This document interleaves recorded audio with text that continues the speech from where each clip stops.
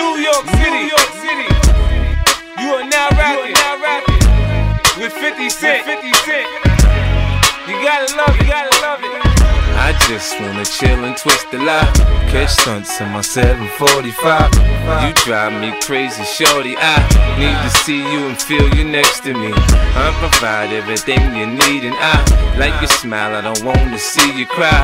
Got some questions that I gotta ask, and I hope you can come up with the answers, baby. All right, Burke. So let's transition over to the Hall of Fame voting that was just last week. Yep. Mm-hmm. Are you surprised that nobody got in this round? Surprised? No. But disappointed? Yes. I mean, there's obviously several Hall of Famers on the ballot, Hall of Fame worthy players on the ballot. So disappointed that no one reached that 75% threshold. Curt Schilling, I think, was like 16 votes short, which just really stings when you hear that 14 voters, people that had the privilege of voting, turned in empty ballots, which of course count as a vote against them, and hurts their percentage. So, disappointed that Schilling, Bonds, Clemens, a bunch of these other guys aren't in. How about you?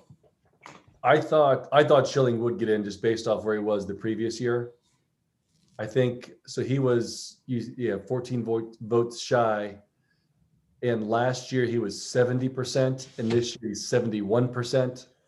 Right, which typically there is a little bit more of a bump than what he got, but more than 1%. Hit a lot. He certainly didn't get any better or worse as a player in the past year, but obviously a lot of his off the field antics probably played into that.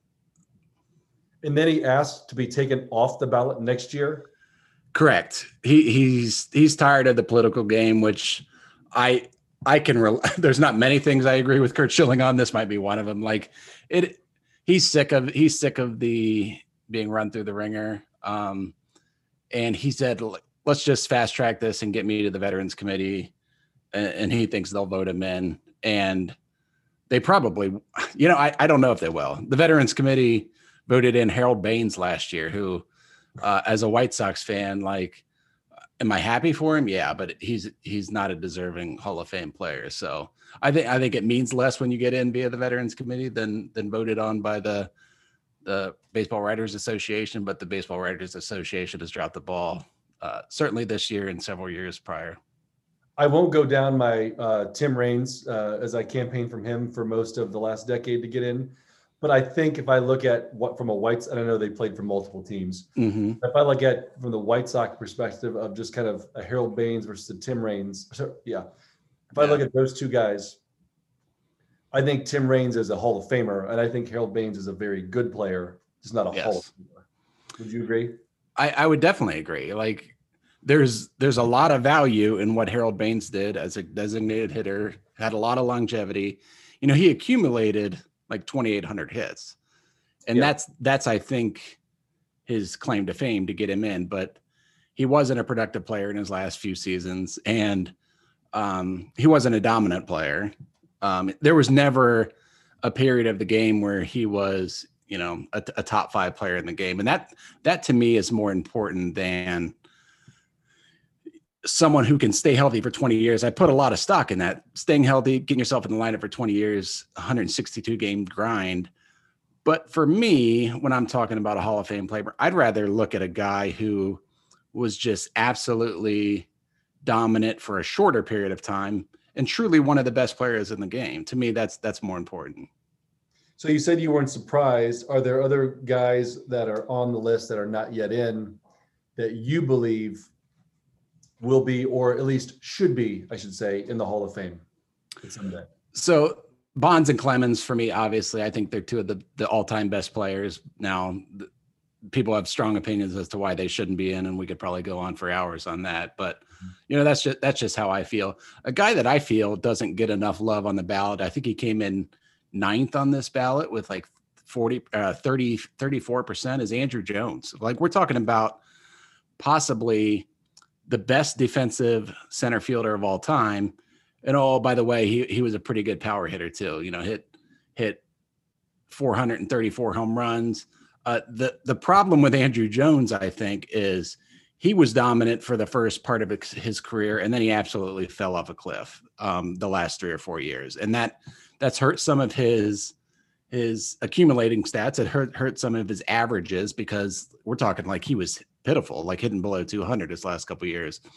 But again, for me, I put more weight into a player's prime, and during his prime, we're talking about the best defensive center fielder in baseball.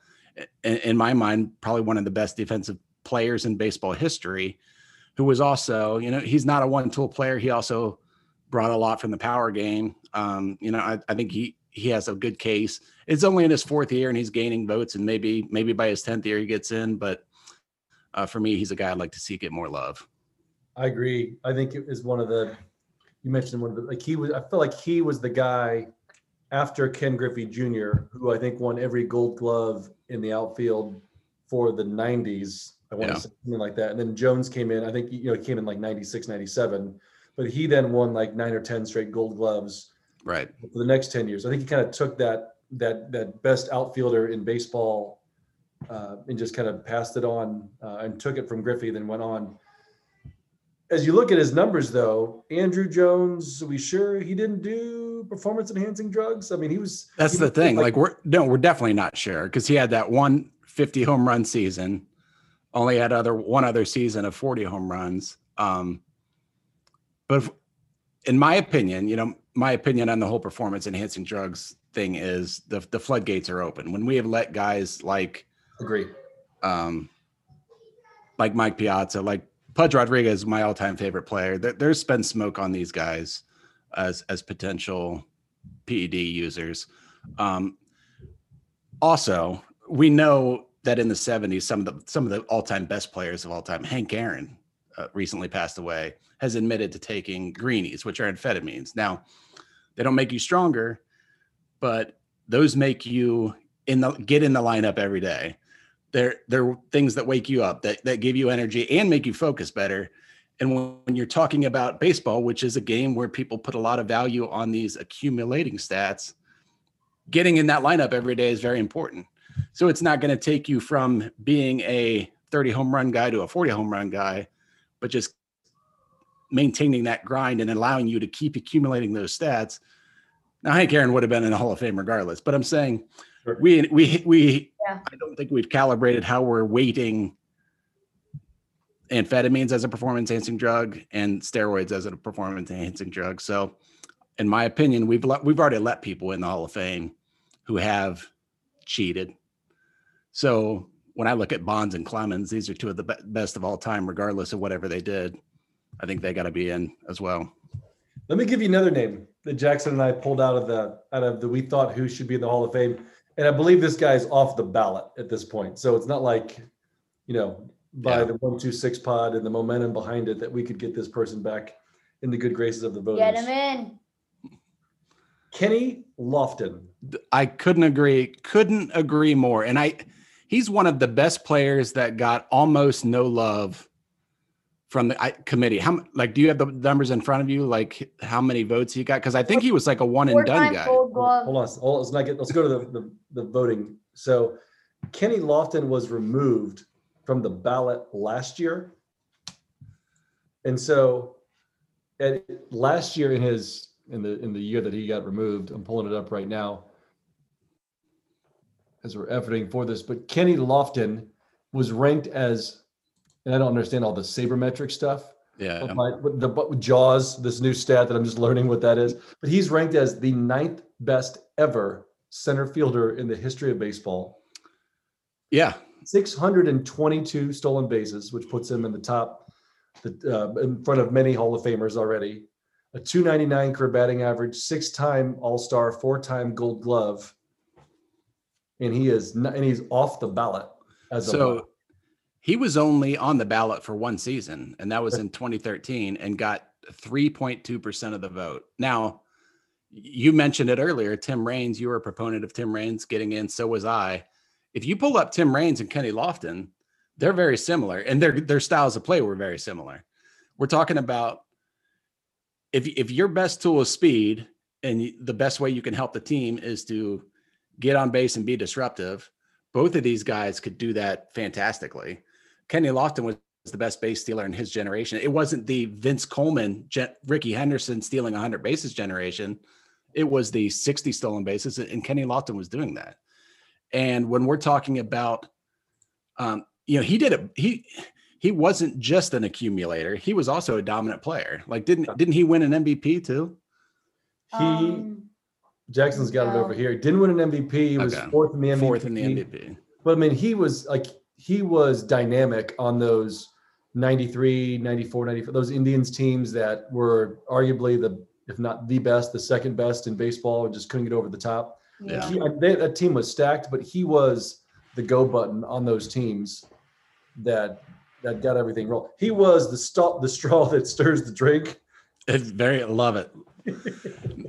No, I think that's a great pick. And for a guy, like, not a ton of people are talking about him as a Hall of Fame player. And it's a crime, because, had he come up on the ballot a little later during the sabermetric revolution, when people understood and were able to quantify his value a little more, I think he would have gotten more of a push, like Tim Raines has gotten a push. But I can't fathom how only 3.7% of the people thought he was worthy. When, again, going back to the White Sox, Mark Burley got like 10% on the ballot this past. And I love Mark Burley. He's not a Hall of Famer. Kenny Lofton has a better case for the Hall of Fame than Mark Burley. Who else do you think could have gotten in? So on this ballot, or just overall? Because there's a guy. Yeah, overall. How about Rafael Palmeiro? Ooh, all right. Now, yeah. Again, you can take I think he's definitely had performance enhancing drugs in his past, but he never got more than 12% of the vote. Now, I'm going to read you a list. So there are 5 people in baseball, in the history of Major League Baseball, that have 500 home runs and 3,000 hits. Hank Aaron, Willie Mays, Albert Pujols, Eddie Murray, and Rafael Palmeiro. That's some pretty good company. That's pretty good company. And then, but you're telling me only 12% of the people think he's a Hall of Famer, and he didn't get the requisite amount. He fell off the ballot. Now, I can't fathom how.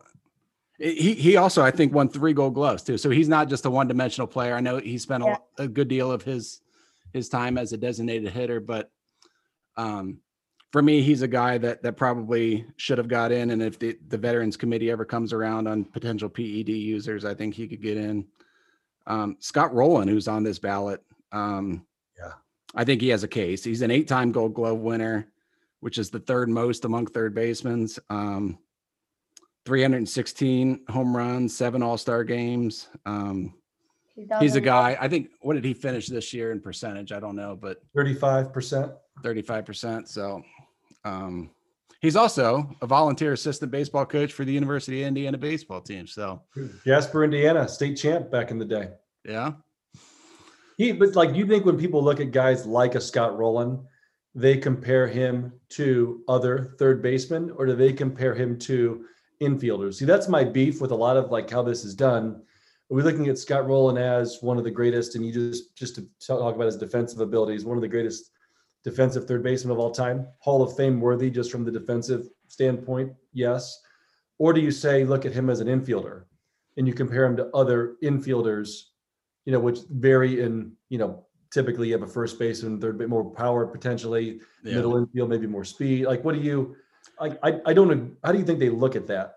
I think they should look at it amongst their peers at their positions, because every position has different needs and different strengths that are valuable there. Like you mentioned, the JAWL system that was invented by Jay Jaffe, who I think he works at Fangraphs now. And that system relies on comparing to like-minded position players.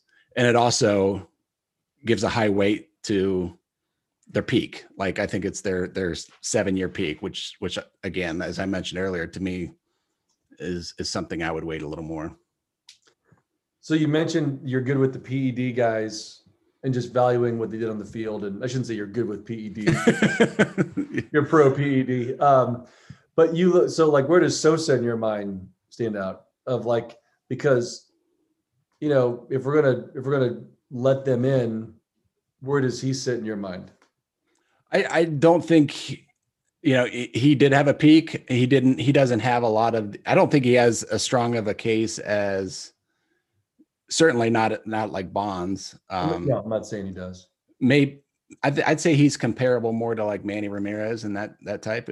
Off the top of my head, I haven't put him side to side. You know, I also give credence to the value that a player has given to the game of baseball. And for you, Howey, I'm sure you remember like the 1998 home run race and how that one guy.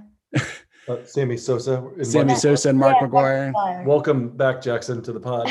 So before that, Jackson, like there was a strike a few years before that in baseball. So the sporting community and baseball fans in general were pretty down on baseball. So that home run race, along with Cal Ripken's streak the year or two before that, really saved the game of baseball. And for that reason, I think the commissioner of baseball and a lot of the owners knew about the steroid use. Like they were seeing these guys gain 50 pounds of muscle in the offseason and look like entirely different people and hitting the ball out of the ballpark. And they knew it was bringing people into it was bringing fans into the stands, and they were making a ton of money. So they're certainly culpable in this PD thing crisis that we've had. Quick comparison, Manny Ramirez versus Sammy Sosa on the fly here. So Manny played 19 years. Sammy played 18. We're going to skip the Jaws stuff because no one knows what that is except you. They played roughly the same amount of games, 2,302 for Manny, 2,354 for Sammy. We had 1,544 runs for Manny. Sammy had 1,475 hits. Sammy was 2,408. Manny was 2,574. Home runs. Manny was 555, 555, and Sammy is 609. RBIs. Manny is 1,831. Sammy 1,667. Stolen bases. 38 to 234. Remember, Skinny Sammy could run. You're right. Skinny Sammy could run. He could move those legs. And then batting average. Manny is a better all-around hitter. No one's arguing that, but he was a 312 career average, 411 on base. Sammy was a 273 hitter 344 on base percentage. So Manny was a 411 on base to 344 on base. That's a big difference right there. That's pretty good. I think that would be what's hurting Sammy's case is the on base percentage. He must not have walked a lot, huh? He liked to swing. He's a swinger, pretty good swinger. So one other guy here that I beat, this my guy Pace Williams, Dale Murphy. Oh, again, I mean, it's like we sync this up because I'm talking about some players' peak being more important, and Dale Murphy was the best player in the game for a short period of time. Dale Murphy is a back-to-back MVP. Yeah, I think the only two-time, besides Bonds, the only two-time MVP to not be in the Hall of Fame. That might be right. I know there's no three-time, aside from Bonds, there's no three-time MVP that's not in the Hall of Fame. It's not my right. right. No, check Juan Gonzalez. I think Juan Gonzalez was a two-time MVP. Oh, that might be right. What do you know about Juan Gonzalez? You couldn't pronounce the Yankee lineup with Stammen 2 weeks ago. I got to get a prize if I just pulled this. Two-time MVP. Oh, boom. And I bet he didn't get like 5% his first year. Man, that's a good one. Quick one. Also a great baseball card with the upside down number too on the Topps card. Yeah. Along those lines, do you have more on Dale Murphy? So real quick, can I say stats? Yeah, you can go through his career stats. So Jackson. he had 400 home runs and 2,000 hits, but he only had a 265 batting average his entire career. So just to correct you, because the 400 home run number used to mean something, he had 398 homers. So some people back in the day, Jackson, to get to 400 was like, you got it. Now I think that number's kind of faded away, but so he's at 398. But he had that peak where for 7-8 years he was the best. The best.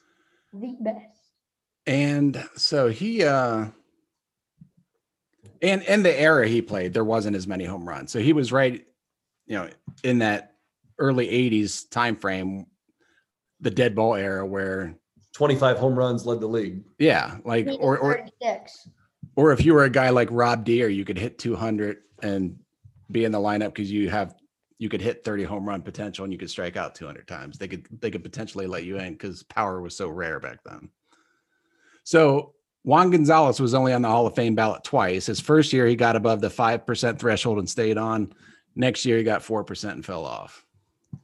You think he just was an early victim, like was on the ballot before the big PED players came on and they just instantly. As far as I know, he's never failed a test or anything, but just people make assumptions on certain guys. Is every guy we're looking at just PED? Dale Murphy wasn't, as far as I know.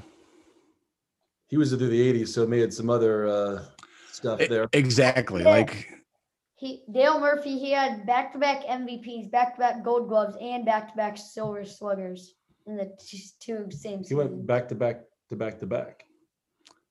Okay, so if we're talking about dominant players for a short period of time, then look up Johan Santana. Oh, I know that guy. Like truly the best pitcher in baseball for probably a 5-year span. Which is now Pedro did it longer and did more and won it. Also beat up Don Zimmer, rest in peace. But Johan was Pedro-esque numbers for a few years there. Yeah, look at this. So in 2004, Cy Young, 2005, third place in the Cy Young, 2006, first place in the Cy Young, 2007, fifth place, 2008, third place. Then he got hurt. And his issue is so he never accumulated those large win totals. Only had, one, he played on some fairly bad teams, but we also know pitching wins now aren't as valuable because pitchers aren't throwing deep into games. But for a guy like that, he pitched 12 years. He won 139 games, but 3 times he led the league in ERA. 3 times led the league in strikeouts, 5 seasons over 200 strikeouts, like was really a dominant pitcher, the dominant pitcher in a 5-6 year stretch. Not unlike, he wasn't as dominant, but not unlike Sandy Koufax. Like Sandy Koufax is nowhere near 300 wins, but he was unhittable for a period of time. And he's got the best 4 to 5 year stretch. If you look at it, Jackson. Yeah. Cy Young, third place Cy Young, third place in Cy Young, and then Cy Young. Also an MVP. And then MVP. No. Oh, yeah, MVP once. Yeah, he was 12 years and out.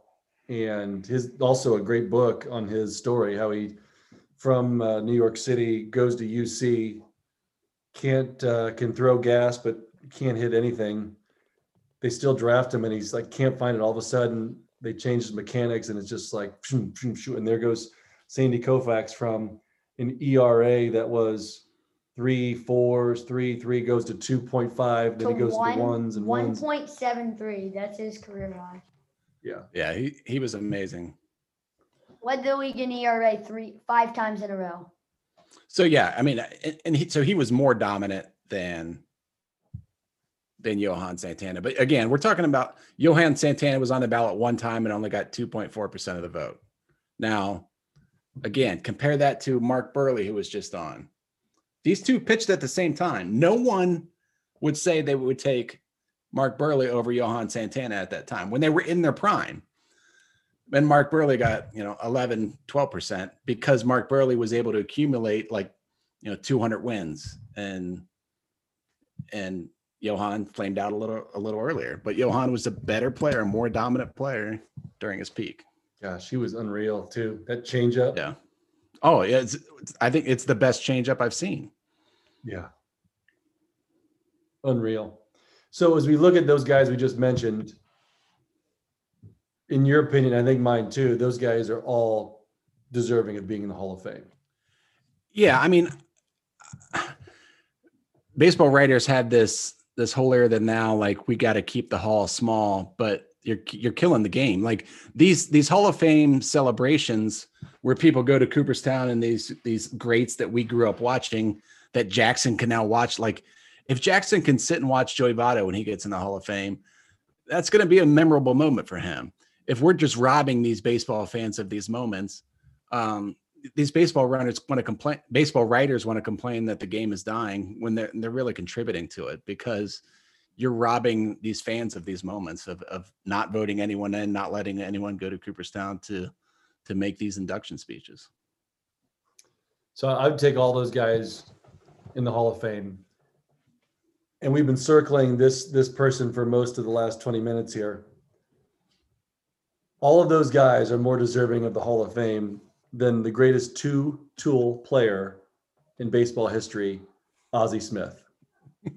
Ozzie Smith, for those that don't follow me on Twitter and don't know about me posting his stats, Ozzie Smith played 19 years. He has 2,460 hits, 28 homers. In his entire career. I got this one, Jackson. This is me. 793 RBIs. He has a 262 batting average, which is one of the lowest since the lowest since World War I of a player to be named into the Hall of Fame. A 337 career on base percentage. Made a bazillion All-Star games because the fans voted him in. One of the best gymnasts to ever play baseball. True. And a sharp-looking, very likable guy that did the great commercials, beautiful smile, great backflips, but a absolute two-tool player, in my opinion, with just speed and defense. Convince me that I'm off on this, because I think he is just one of those that got by on being an all-star every year, playing for great teams, right? Terrific 80s Cardinal teams, as you talked about, World Series teams there. But absolutely not a Hall of Famer. I'll let you go. I feel every single time, every conversation I've had with you over the past 10 years, it's somehow made its way to Ozzie Smith, and today is no different. So do I think Ozzie Smith is overvalued and overrated? Yeah, probably. Do I still think he's a Hall of Famer? I do. Like, I do think that he is still one of the all-time best defensive shortstops at a position where shortstop is where defense is at a premium. So to your point, yeah, he's not going to hit the ball out of the ballpark. 28 home runs for a career is abysmal. A 260 batting average is not good for a Hall of Famer. But I do think there are certainly worse shortstops in the Hall of Fame. If you pull up Louis Aparicio, he's got a lower OPS, I think, than Ozzie Smith. He won 9 Gold Gloves and was a 13-time All-Star. He was a guy who went from like 27% his first time on the ballot, and then 5 years later he gets in. And I don't understand how that happens. If you don't think he's a Hall of Famer early, I don't know how you gain another 50%. But that's beyond the point. So for me, Ozzie Smith is still a Hall of Famer. Because Sean Dunston has a better batting average than Ozzie Smith, and I'm not saying Shawan and a better arm is a Hall of Famer, but it's Shawan hit 269 and Ozzie hit 260. This is so you're showing your bias, though. This is completely a Cubs Cardinals thing. If you're comparing, it's not. I started this way past the early Cubs Cardinals biasness. It just goes, as I was kind of looking at this a decade or so ago, and I think I was at Champs in Westchester with Pace Williams, and we're going through Hall of Fame stuff. He brings his little spreadsheet, and we start looking at numbers of infielders in the Hall of Fame, and we're looking at the great, guys that did it really well for a short period. Jackie Robinson. You look at some of the great infielders that we've ever had, and then there's Ozzie Smith, and I'm like, wait a second, what? This guy hit 262. I think my original thought was, he's a Hall of Famer. He's Ozzie Smith. Then you look at the numbers, and great defensively, wins the Gold Glove every year. Below average hitter, not just power in general. Good speed, like great speed, like one of the top, I think, 10 in stolen bases. And I stopped, and then I just look at very good backflip, good at probably gymnastics, beautiful smile, great spokesman for the game, great ambassador for the game. Not a Hall of Famer with a 262 career average. Nah. It's 2 against 1. You guys are both in the no camp as a Hall of Famer. For me, he's still a Hall of Famer, but I'm with you that we've overvalued he is overvalued due to his likability, being the leader of a team that was successful, had a successful run in the 80s, and those backflips. Like, he was a marketable player.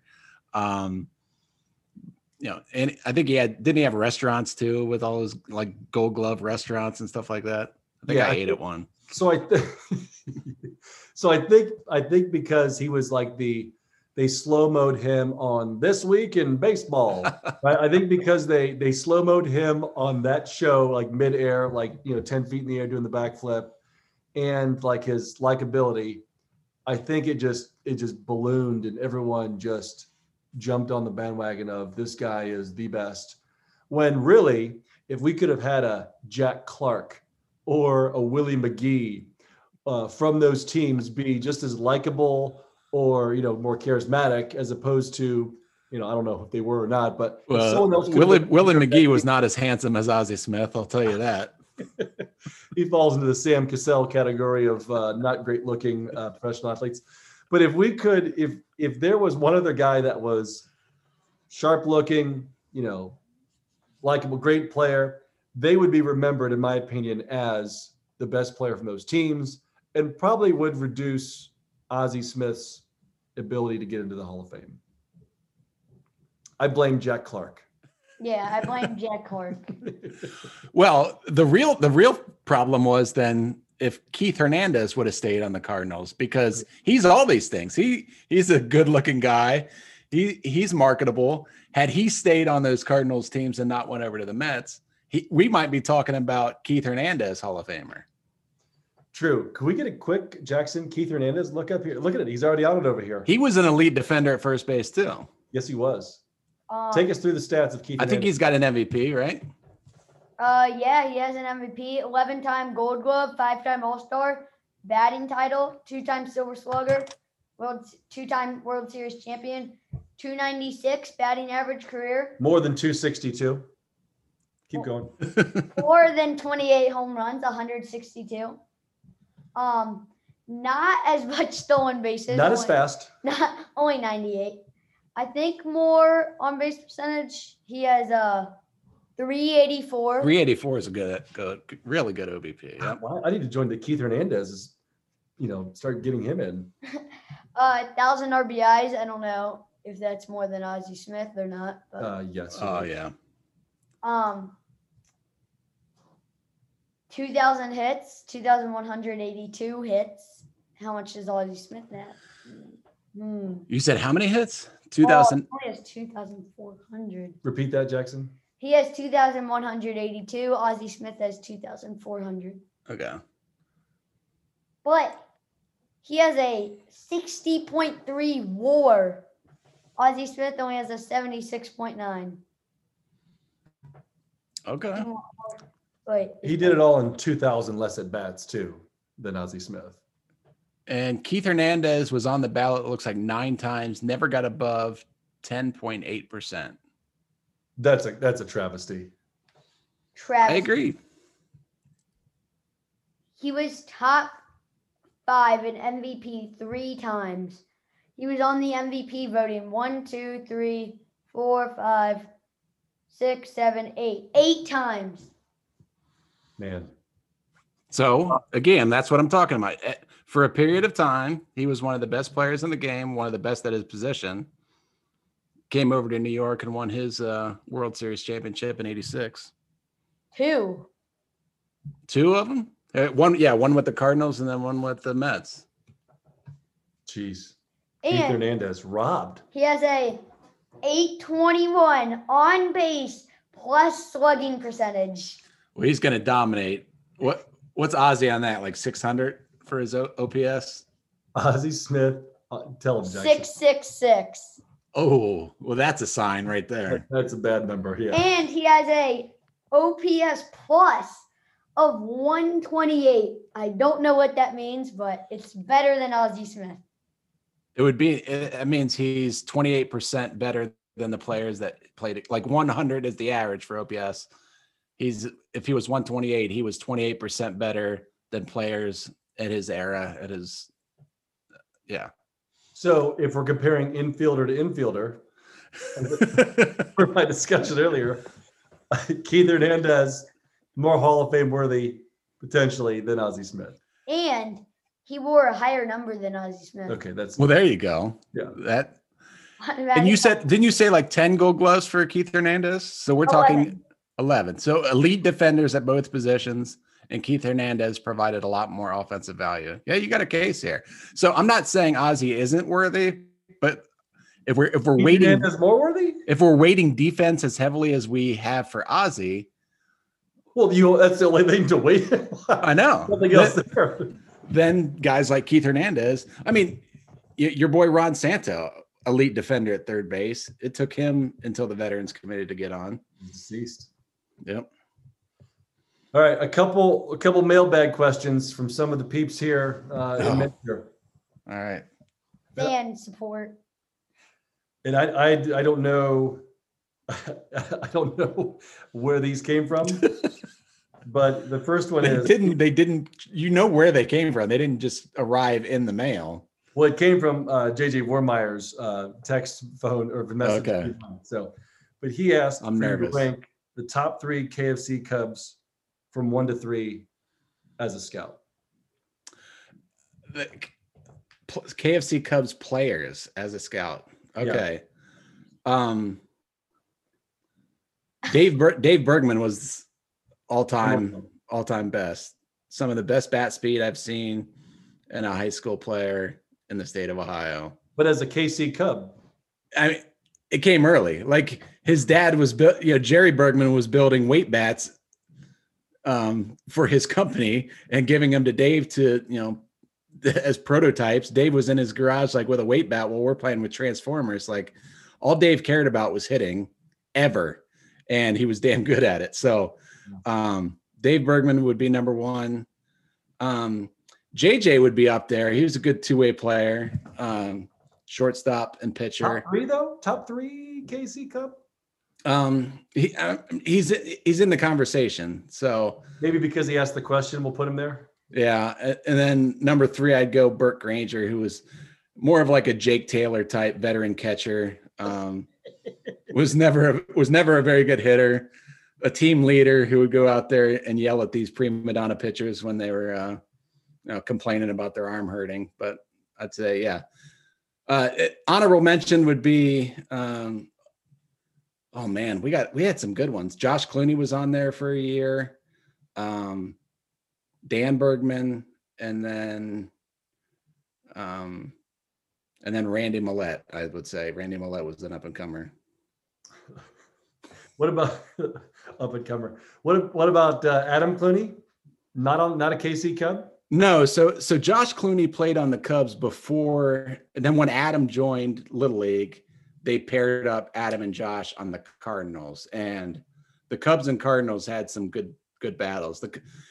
In our 3 years in Little League, the Cubs. And what age is this, by the way?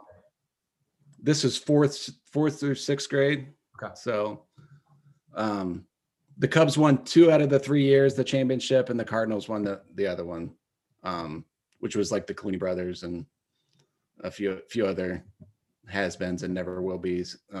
But the Cubs were the dominant team with me, Dan Bergman, Dave Bergman, and JJ. JJ sneaking at number 2. Jason Barloggy, he was one too. He's not in the top 3, not even close, but he was on the team. He was a contributor. Next mailbag question. Again from JJ. From Minster. Who has more knowledge on the game of baseball? Burke Granger or Homer Granger? It's Homer Ganger, who was the guy who, like, when we were playing baseball in New Knoxville, this is a guy who would like ride his bike around New Knoxville. And one year in Acme baseball, I'm catching, and this guy comes up and he's in the stands and he's like, "Hey, Granger." "Yeah." He goes, "You take the R out of my name, you take the R out of your name, you got my name." And I'm staring at him. He's like, "Ganger, Homer Ganger." "Oh, okay." And then the next words out of his mouth were like, "I rode 1,000 miles on my bicycle last year." All right, Homer, good. So that's a little background on Homer Ganger, and to JJ and the rest of the fans, I didn't know him well. He's recently passed away, but I would say that I have more baseball knowledge than Homer Ganger, the late Homer Ganger. So I just looked him up, and he did unfortunately pass a few years ago. How did you know him outside of his bicycle rides? And not in the slightest. But whenever we would play in New Knoxville, he was just one of those guys he was like the town mascot. He would ride around town and was certainly not shy if he's just talking to high school kids on the baseball field, like while we're taking infield. That's beautiful. That's a beautiful thing. Well, that's all the mailbag questions we had from our listeners. We hope when we have you back on next time, we'll definitely open this up to other listeners, and perhaps those that are listening to this one, which may have to be a 2-part one with all the content we've covered. We may have to open it up to those others that can email us at the mailbag at the126pod.com. Yeah, we'll make that a website. Can you repeat that again? I missed that. At the mailbag We got our own domain. Oh, okay. We got our own stuff. Yeah. Oh, okay, cool. Actually, we don't. We got to work on getting that set up, but we will for our folks. You can just drop us a comment on Twitter. Contact Kurt Albers. He can set all that stuff up for you. He's done it for me. True. Good point. All right, Burke. Well, this was a lot of fun. We really appreciate it, and we really want to have you back on here and discuss more things than just Ozzie Smith and Hall of Fame voting. There's a lot of other stuff, especially as we get into actual baseball season, which it looks like the union, I guess, didn't approve of the MLB's offer to delay the season. So they'll be getting going here with spring training in the next couple of weeks. Yeah. Open the season hopefully on time and hopefully with fans soon after that. So, but college season starts February 19th. So wow. I will be hopefully hitting the road and checking out some premier college baseball. Well, as soon as we get you on the road or right to it, or actually before that, we'd love to get your insights into who's going to shine this year, predictions for biggest risers coming up to the draft here in the next 4 or 5 months. So want to get you back on to do that, and maybe some more mailbag questions, maybe even a Homer Ganger, another comment from some others that had experience with them. So anytime, man. Thanks for having me on. This is the hottest podcast on the internet, and it's really an honor to be chosen. Beautiful. All right. Well, thanks again, man. All right. Thank you. All right. Bye. I don't know what you heard about me, but a bitch can't get $1 out of me. No Cadillac, no